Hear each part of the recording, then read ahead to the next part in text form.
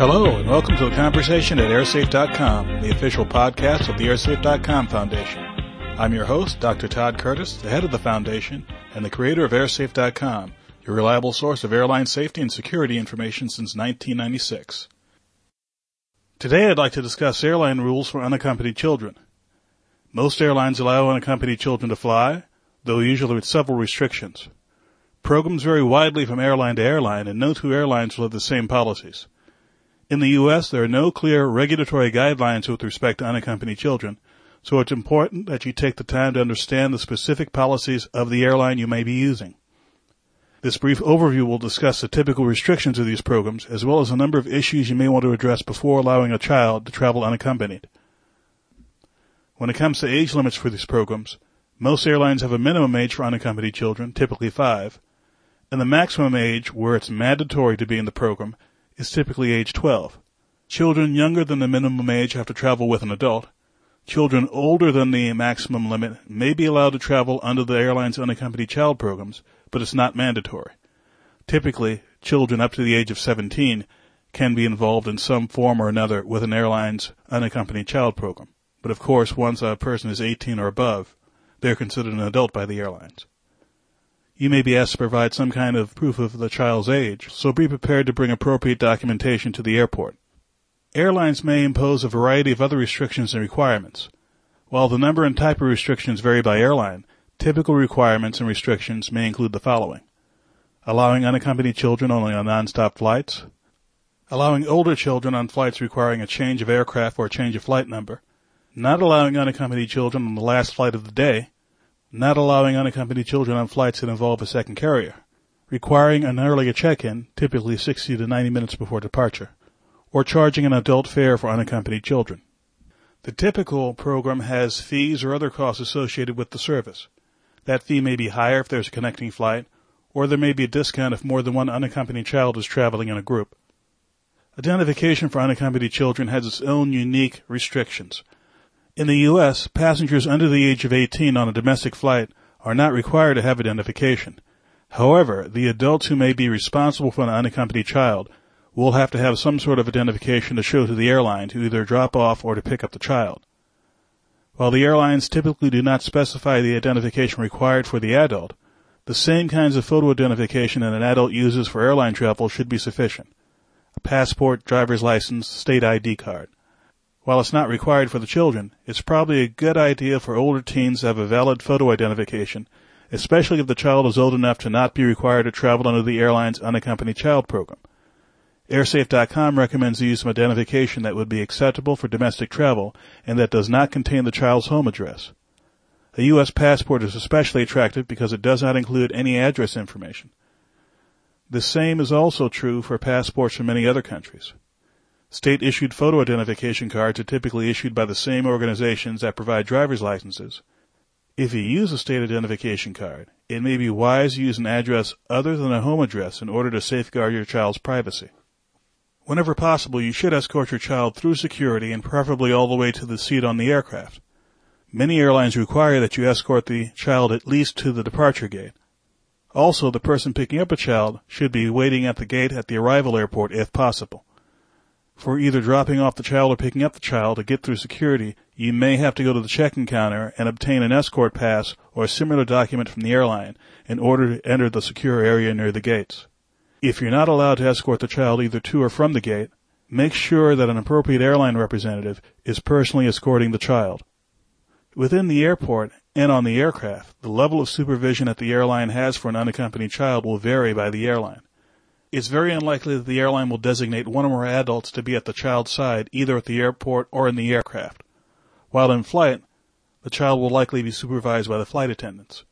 Make sure that the flight attendant, preferably the chief flight attendant, is aware of the unaccompanied child. Also make sure that the child understands that if there's a problem during the flight, they should contact the flight attendant immediately. If a child has to make a connecting flight, make sure that child understands that an airline employee has to escort the child from one gate to the other. If the child has to wait for a connecting flight, they will not likely have an airline representative at their side. They're more likely to be just within the eyesight of the gate agent. Make sure that your child understands they need to stay within sight of that responsible airline employee. During the typical flight, there are no delays or no diversions, and the airplane arrives more or less on time. Things may get very complicated if the airplane has to be diverted or delayed. Also, a connecting flight could also be delayed or canceled. Typically, the airline will contact the persons responsible for picking up or dropping off the child and make alternate flight arrangements. This could include arranging alternative transportation back to the original airport, arranging a later flight to the original destination, or arranging a flight to a different airport where a responsible adult can pick up the child. Depending on the airline's policies, if the flight is delayed overnight, the airline may place the child in a hotel room under the supervision of an airline representative, in a hotel room alone, or in a hotel room with another unaccompanied child. The airline may also have a policy where it takes no responsibility for overnight accommodations for an unaccompanied child and will turn the child over to the local authorities for the night. It is important that you have a clear understanding of the airline's policies before you buy the ticket. Even after purchasing the ticket, at the airport, it may be a good idea to ask an airline representative for a printed copy of the airline's policies on unaccompanied children. Also print a copy of any policies that you may find on the airline's website. If for some reason, when the child arrives at the destination airport, there's no responsible adult to pick up the child, what may happen next will depend on the airline's policies. The airline will make an effort to contact the person who was designated to pick up the child, and if there is some sort of short delay, there probably will not be a problem. If no one can be contacted at the destination, then a responsible adult at the departure airport may be contacted to discuss alternatives. For these reasons, it is very important that the airline have several alternatives for contacting the responsible adult at both the destination and departure airports. If no one is available to take responsibility for the child, the airline may have to turn over the child to local authorities. If a child is traveling unaccompanied on an international flight, there may be additional requirements beyond what the airline requires.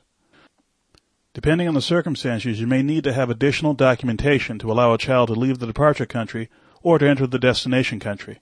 Contact the appropriate authorities for each involved country to ensure that all requirements are being met. Back on the subject of connecting flights, while you may have arranged for your child's travel through one airline, the child may end up on a partner airline for some or all of that child's trip. Check with the airline to see if your child's trip will involve a subsidiary or another airline. If this is the case, review the policies for that other airline, and if one or more of these policies are not acceptable, make alternative arrangements. It may seem that having an unaccompanied child fly on an aircraft is a somewhat complicated situation, but if you just focus on the basics, if you keep in mind the main things you have to keep track of, it shouldn't be an issue. A really short checklist for an adult who's arranging for a trip could include the following. First and foremost, review that airline's written policies before making your reservation. You should also find out how to contact the appropriate airline person at both the departure airport and the destination airport. You have to provide the airline with some contact information. Provide them with at least 2 ways to contact a responsible adult, preferably 2 or more responsible adults, at both the departure airport and the arrival airport. Have the child carry a copy of that same contact information. Make sure that any responsible adult who will drop off or pick up the child has a valid photo identification. If possible, escort your child onto the aircraft. Remain at the airport at least until the aircraft takes off. Check on the progress of the flight, and if the flight will be delayed or diverted, contact both the airline and responsible adult at the destination airport. If the child is able to use the telephone, provide the child with the means to make phone calls. Change, a phone card, cell phone, etc. In addition to the short checklist for the adults, the child has their own little checklist they should use. At the airport, find out what person from the airline is responsible for you. While waiting to board your flight, stay in the gate area in sight of the airline employee who is responsible for you. If you have to leave the gate area, make sure that an airline employee is either escorting you or is aware of your location. In the airplane, make sure you contact the flight attendant if there are any problems. When you get on the airplane, ask the flight attendant if you can be seated so that no one is sitting next to you. This review of airline policies for unaccompanied children brings to mind the top 10 safety tips for children traveling alone that was developed by airsafe.com some years ago. An updated version of that list is available on the site, and here are the highlights in that list. Tip number 1, consider the maturity of the child. Although airlines allow children as young as 5 to go on a plane unaccompanied, if you have a choice in the matter, you should consider delaying that until the child can handle things on their own. A rough rule of thumb at airsafe.com is the following. If a child can go on a city bus, go downtown alone, conduct some sort of business such as go to a library, get on the bus and come back home, and if they can do that in a way that makes the parent or the adult comfortable, then they're probably okay with traveling unaccompanied and can deal with the situations that come up. If the child doesn't have that level of maturity, you may want to think twice before putting a child on an airplane. The second tip, which we've discussed before, is to coordinate with the person who's supposed to pick up the child. Make sure they know how to contact you, you know how to contact them, and each person knows how to contact the airport.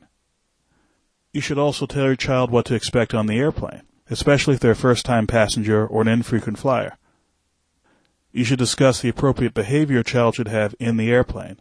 Common sense for general behavior should apply, as well as common sense when it comes to the behavior around strangers. We hope this review of policies for unaccompanied children has been useful to you. At the website airsafe.com, there are a variety of resources, both for children and adults, with respect to flying safely on airlines. Things such as the top 10 safety tips for children traveling alone, use of child restraints on aircraft for toddlers and infants, tips for novice flyers, as well as safety tips for children traveling alone. Well, it looks like that's all the time we have for this show. I'd like to remind all my listeners that this podcast is sponsored by the airsafe.com Foundation. This nonprofit organization is responsible for this podcast and for a variety of other efforts to further the public's understanding of aviation safety and aviation security. For information about the foundation or to make a tax-deductible donation, please visit the foundation at airsafe.org. For more information about airline safety, you can find us at airsafe.com. That's AIRSAFE.com. Or type the words airline safety into your favorite search engine. We're probably on the first page of results. Feel free to write to us at our email address, theconversation@airsafe.com. And we'll see you next time.